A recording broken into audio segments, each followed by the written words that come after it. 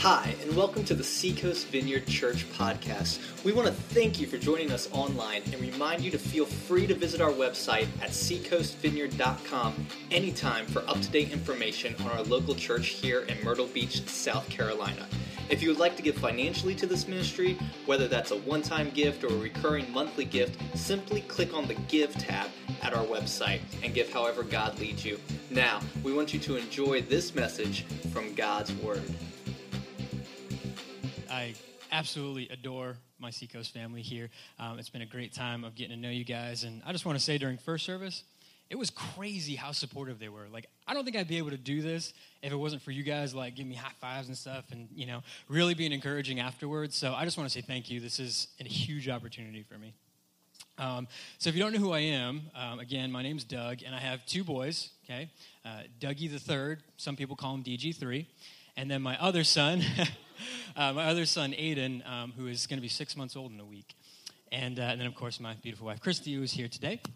And so if I were to say something to you, a particular word, I would kind of get two responses, all right? And that word is CrossFit, all right? Two different responses. If I were to say that to you today, one, if you're into it, you would say, oh, yeah, hey, my workout times, and we would go back and forth for about 15, 20 minutes about all the different things that go along with CrossFit.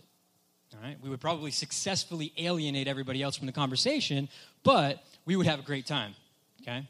Second response would be a lot of eye rolling because you're one of those people who got alienated, and when two or more CrossFitters are gathered together, they're obnoxious.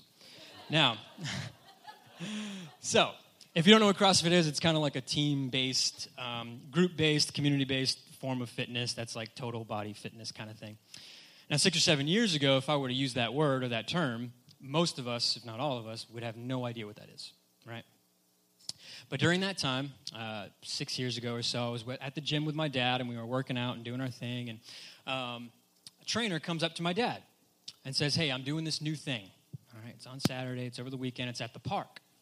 Now, little did we know that this was the humble beginnings of the first CrossFit thing here in Myrtle Beach. And so my dad kind of stuck with it and went along with it and kind of became a part of the culture and then stopped going to the gym completely. And now he's actually a coach, right? So he coaches on Fridays and does his thing. He's like sold out.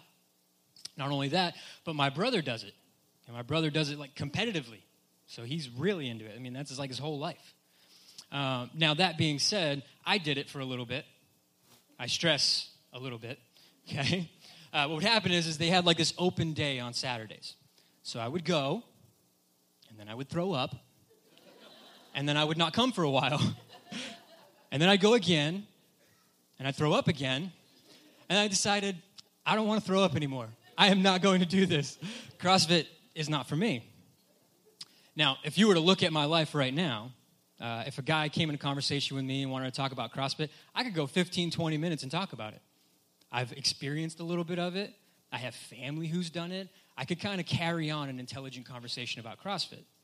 But if you look at my life for any length of time, you're going to know I am not a CrossFitter, all right? Let you in on a little secret. If I'm not here in this building or at my office, I am literally on my couch just burning through Netflix. That's my life. Walking Dead, Friends, they don't stand a chance. I will watch every episode until I die. And that's the sum total of my life. And so, what am I trying to drive at? Well, let's say tomorrow I decide, you know what? I'm going to do a CrossFit competition. The biggest and hardest one they have. I'm just going to do it. You know what would happen? I would die. No, I would die. Best case scenario, I curl up into a little ball of weakness and then throw up. But I would more likely die. But here's the thing. There's a big difference between actually experiencing something, being able to talk intelligently about it, versus actually having it become who you are, right? Because when it becomes a part of who you are, then you're ready to be able to handle the challenges that come along with it. And so why do I mention that this morning? Because as we work through our scripture, we're going to see Paul give some advice to this young church that if you take this Christianity thing more than just who you are, you're going to be ready for the challenges that come along with it. And so we're going to pray, and then we're going to jump in. Jesus, thank you so much for what you've done in each and every one of our lives. Thank you for the circumstances that have brought us here. We just ask, Lord, that you be a part of our time together. We make a big deal about Jesus. We want to keep making a big deal about Jesus. And we just ask that you bless our time together. Give me the gift of teaching. In your name we pray. Amen. Now, we are in Philippians 1, 27 through 30. All right, so you brought your Bibles, iPhones, flip them open. Get there. It's going to be on the screen as well. Now, as we're working through this, Tim kind of started the conversation last week. We're going to be going through the book of Philippians. And the Apostle Paul, he was a guy who got his life changed. He fell in love with Jesus. He said, okay, you know what? I'm just going to go out there, tell everybody I can about Jesus, and plant churches. And so this letter is written to a small church in the city of Philippi. And the first part of the letter, as Tim talked about, was the importance of taking care of relationships. Healthy relationships. You know, you write them letters, you tell them how thankful you are for them, and it makes a big deal about Jesus when you love people in that way. And so today we're going to get a little more dialed in about what this letter is actually about. So let's start in verse 27. Whatever happens, conduct yourselves in a manner worthy of the gospel of Christ. Then whether I come and see you or only hear about you in my absence, I know that you will stand firm in one spirit, contending as one man for the faith of the gospel, without being frightened in any way by those who oppose you. This is a sign to them that they will be destroyed, but that you will be saved, and that by God. For it has been granted to you on behalf of Christ, not only to believe in him, but also to suffer for him, since you are going through the same struggle you saw I had, and now here I still have. All right, so pretty good-sized chunk of scripture here. I want to start in verse 27. It says, whatever happens, conduct yourself in a manner worthy of the gospel of Christ. That word worthy in the Greek is axios. I did my homework and I looked up the definition, and axios means equal in value. Equal in value. So Paul's saying, hey guys, look, no matter what happens, live your life equal in value to the gospel of Christ. And so I want to ask and answer two questions here this morning. Number one, what should our lives look like if it's being lived in equal value to the gospel? And then secondly, what happens when we do? All right?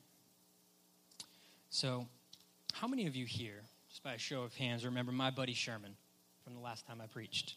All right? Sherman the sheep, that's right. Sherman is a sheep, and for whatever reason, God had decided that, you know what? Human nature is a lot like sheep. And so sheep are used as examples for human nature all the time throughout Scripture. And this morning, Sherman's going to go on a little adventure. All right? Sherman is tired of being defenseless. Sherman's like, you know what? I'm going to do something about this. So he decides he's going to enlist in sheep army. Okay? It's a thing. I looked it up. Sheep army. So on basic training day, he shows up on the scene and he says, you know, I'm into what's going on here, but I'm going to kind of do my own thing. Like, I'm going to listen. I'm going to pay attention to what you have to say. I'm going to learn the things that you want me to learn. I'm just not interested in kind of being, like, in the group. All right? You guys can be an army of one. I kind of just want to be a one-sheep army. All right? And so the crazy thing about that is that when it's go time, when it's, like, time to do the mission, I am going to be very worried about Sherman. See, the group that stayed together, they're going to be fine. Okay? They've trained together. They care for one another. They've struggled together. They have the same value system. And so when it's go time, they've got each other's back. They maybe even lay their life down for one another. But poor Sherman, he's got nobody. He's got nothing. And I think sometimes as Christians, we get tempted to love the church just enough to get what we want out of it, but just not enough to get what we need. Now, I get it. It's tempting. So example of this would be like we show up on a Sunday morning and we kind of get our church on, you know, get a little worship going, kind of feel good about life. You know, me and Jesus are hanging out. But then as soon as the prayer's done, like, all right, guys, have a good morning, you're like, out the door. Don't want to talk to anybody, don't want to have conversation, and you just basically, this is what I do. I show up on a Sunday, and then I'm out. Well, the problem is that we put up these walls, these masks, these layers. We put these things over ourselves throughout the week to protect ourselves, and then we just carry that right into Sunday.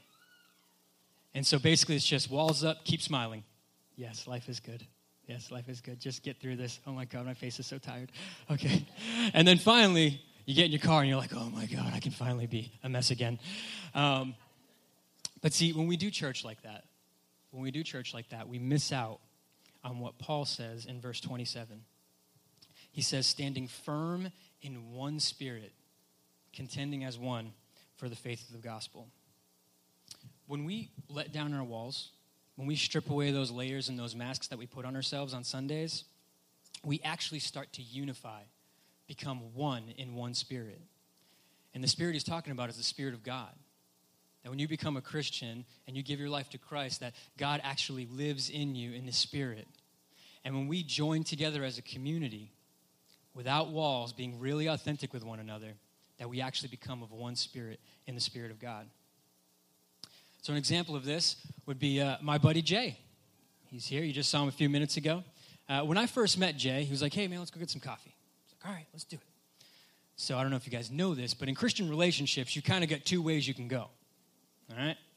One way is, especially with guys, is you can just kind of have like this intellectual tennis match where you're just having a blast, just talking about theology and, oh, man, like my spirit, I'm just feeling, like Jesus is awesome and I really got to get over it. You could just totally fake it, right?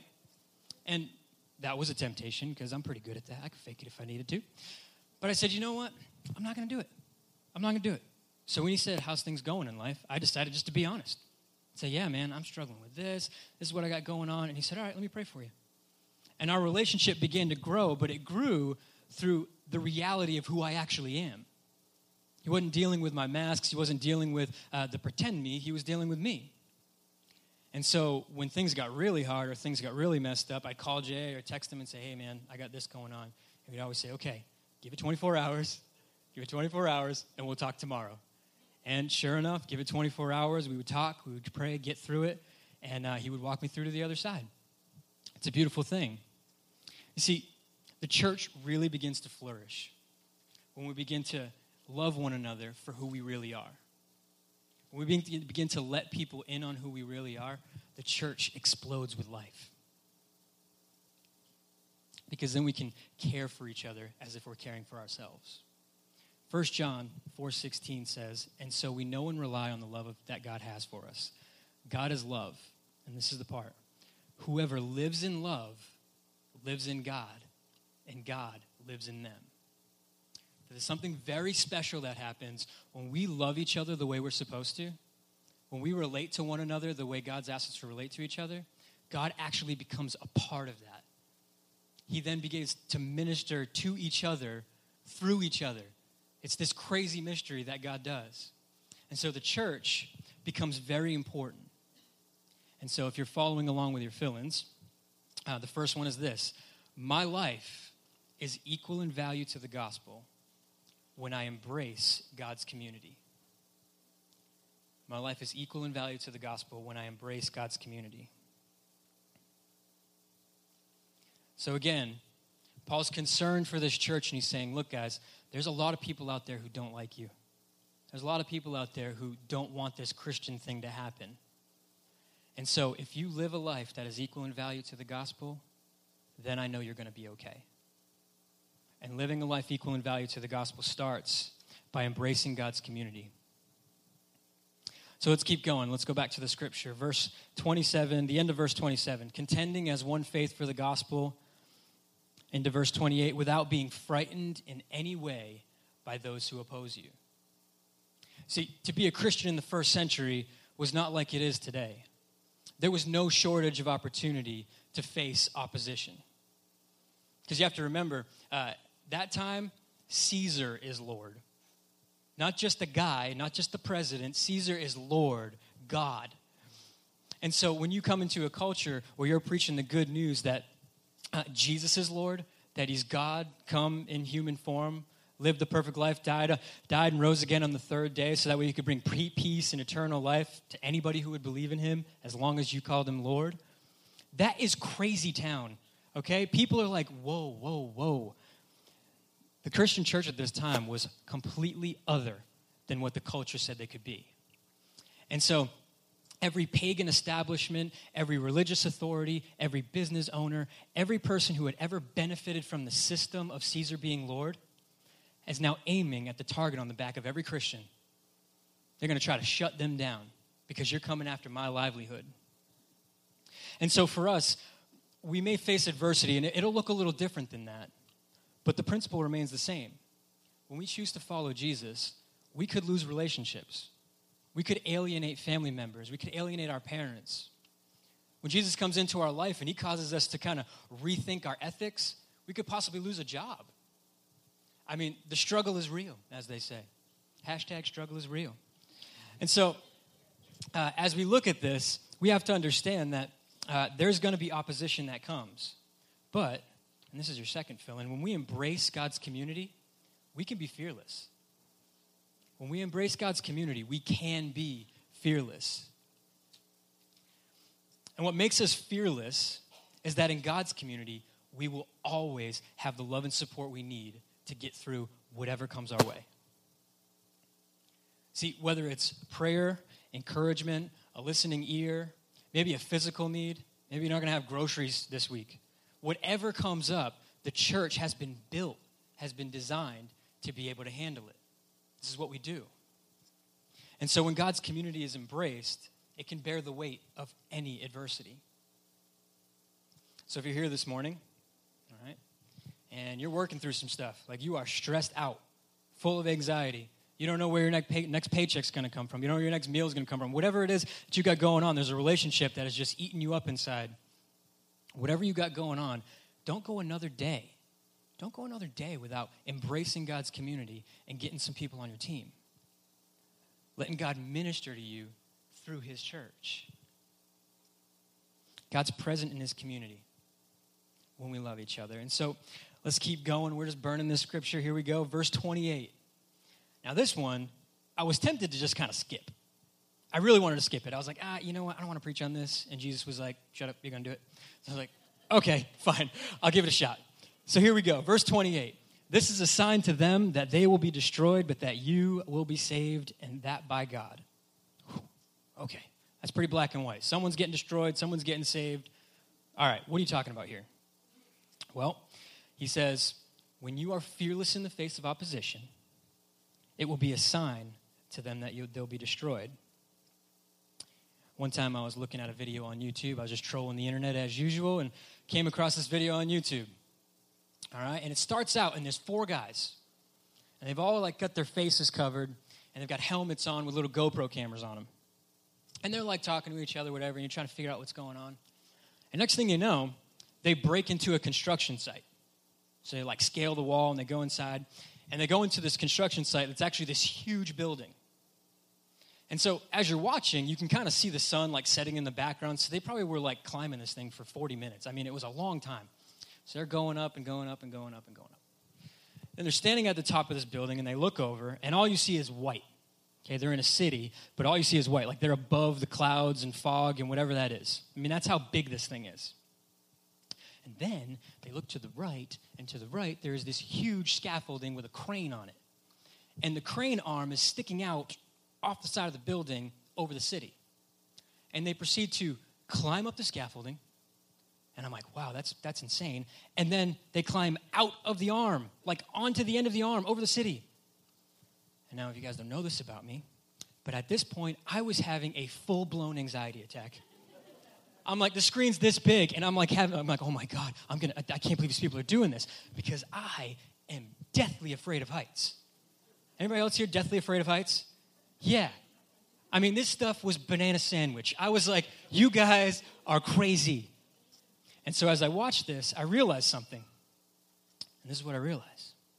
Is that when a person is completely free from a fear that you still struggle with, it is unnerving.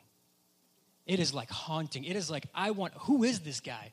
I need to know, what happened in your life to make you this way? I just couldn't believe it. And so what we're seeing here is that when it says this is a sign to them that they'll be destroyed, it's everything in these people wanted to shut down these Christians, make them afraid. I will tell mean things about you to the community. I will shut down your business. I'll put you in jail. I will torture you. I'll kill you if I have to. And when the Christian looks back at them and says, okay, I forgive you. Whew. What does that do to a person?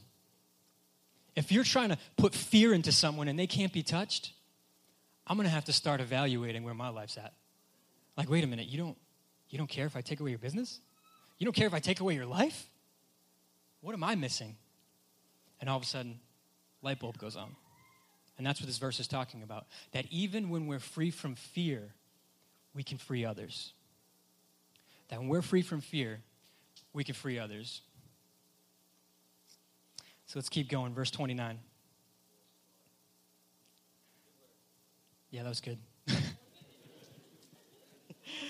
Oh, man. Verse 29. It has been granted to you on behalf of Christ not only to believe in him, but also to suffer for him. Now, this verse probably won't ever be put on a coffee mug, all right? I don't know about you guys.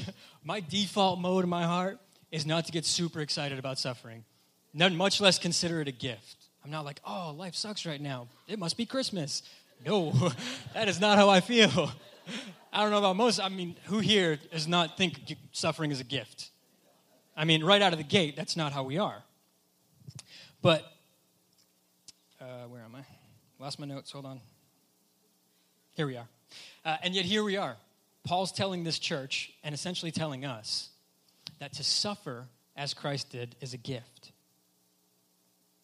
Now, I'm not talking about self-induced suffering. I'm not talking about like slapping yourself around and being like, Jesus, I love you. No, that would be weird. The kind of suffering I'm talking about, it's the kind of suffering that comes along with when you say, you know what? No matter what happens in life, I will never stop letting God make me more like Jesus. When you say that, suffering's going to come. I'll give you some examples. God may be calling you in your life to love some people that are incredibly difficult to love. Okay? Anybody here have that person in life that you are just all out of grace, like they are such a pain, and I'm like, I just want to go in a hole when you walk in the room. I just want to die. I just can't do this. Can't do this with you right now. But maybe God's calling you to the type of suffering that says, you know what? No matter how difficult this person is, I'm going to refuse to stop letting God work through me to touch their life, whether it's difficult, whether it's hard. I'm not going to let it I'm not going to let it shut me down. I'll keep loving them. I'll keep caring for them, even when it's hard. That'll make you more like Jesus, but you're going to suffer a bit. Definitely going to suffer a bit. Maybe you've got some sinful behaviors in your life. I don't know about you guys. I got some. We all do, I think. Maybe you got some sinful behaviors in your life that are destructive to the people around you, or at the very least, destructive to yourself. Well, this is a big one, because there is nothing harder than denying our own selves. Like, that is it. As far as what's hard in life, spiritually, one of the biggest things we will ever have to do is learn how to deny ourselves. But when we refuse to let the pain of dealing with our own sin stop God from making us more like Jesus, that's when something special can happen. But it's going to hurt a little bit. We're going to suffer a little bit. We'll be more like Jesus in the end, but we're going to suffer. Now, here's my last one. Maybe you have some really bad physical circumstances. Got pain in your body. Maybe you're dealing with some sickness. Maybe a crisis has hit you and your family. When you refuse to let bitterness or unforgiveness enter into what God can do through you, he'll make you more like Jesus. But you're going to suffer a bit. But here's the cool thing. God never asked you to suffer alone. God never asked you to suffer alone. So if you're tracking along with your fill-in, number 3, I wrote it differently than what was printed on the thing, so just scribble it out and write this. When we embrace God's community, we can endure suffering. When we embrace God's community, we can endure suffering. See, somehow, in this great mystery of God's grace, when we join together in one spirit, when we love one another the way we should, God works through our church community, and he brings love and healing and restoration and joy and peace, even in the midst of great pain. even in the midst of great suffering, God can work through this community to love one another and care for one another. And this idea, this is what made Paul an unbreakable man. I mean, just an unbreakable man. When he said a few verses earlier in verse 21, Paul wrote these words, "To live is Christ and to die is gain." That could go on a coffee mug. To live is Christ and to die is gain. What Paul was getting at is saying, look, as long as I have breath in my lungs, I will never stop letting God make me like Christ. Never stop. And so no matter if I'm beaten, if I'm sick, if I'm healthy, if I'm imprisoned, if I'm free, if I get betrayed by friends, if I'm loved by many, if I'm gossiped about, if I'm unpopular, starving, full, poor, or rich, I will never stop making my life about Jesus Christ. That's what Paul says. He was an untouchable man. But what made him untouchable and what made him able to get through all of this was that God ministered to him through his church community. As he began to plant churches, as he began to make these little gospel-centered communities all over, they would send him money, they would send him food, they would send doctors to him, they would pray for him. Everything that he needed, everything, all of his support came from the community of God. That's why he was untouchable. And so maybe that's one of you guys here this morning. Maybe you guys are working through some pretty hard stuff. And you really need Jesus. You really need Jesus to just come inside and wreck all that stuff out and get you connected to God and his community. Maybe you're here this morning and you've kind of been doing the church thing, all right? You're like, you know what? I've dabbled, okay? I've been around. I could speak intelligently about Christianity, but yet maybe you really haven't learned how to embrace God's community yet.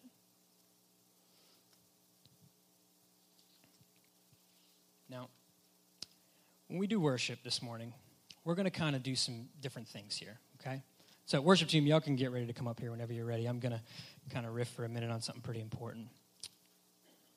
See, when we begin to let down our walls, let down our masks, and begin to love one another the way God's called us to, there is nothing that can happen in this life that the church is not ready to handle.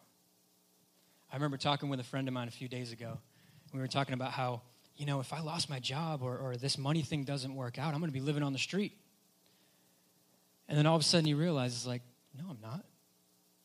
Even if I lost everything, we have this. We have the church family. And so if you have a need this morning, we're going to have a little, what I like to call a mask reveal party. Little layer breaking down party. And so as the worship kicks up, I'm going to go over there, my left, your right. That's where the prayer team's at. And if you've got anything going on in life at all, if you're struggling through some stuff, if you are doing this life alone and you're like, you know what, I need God's community, come over. Let's pray together. Let's get Jesus on this thing, and let's bring some healing in your life. Don't leave here this Sunday without experiencing the love of God through this community. And secondly, if you're here this morning and you don't know Jesus, definitely come on over. Come see me. Let's get Jesus on your side, and let's get you back into the family. Let's pray. We hope you enjoyed this week's podcast from Seacoast Vineyard Church in Myrtle Beach, South Carolina. We look forward to you joining us next time on iTunes or at our website, www.seacoastvineyard.com.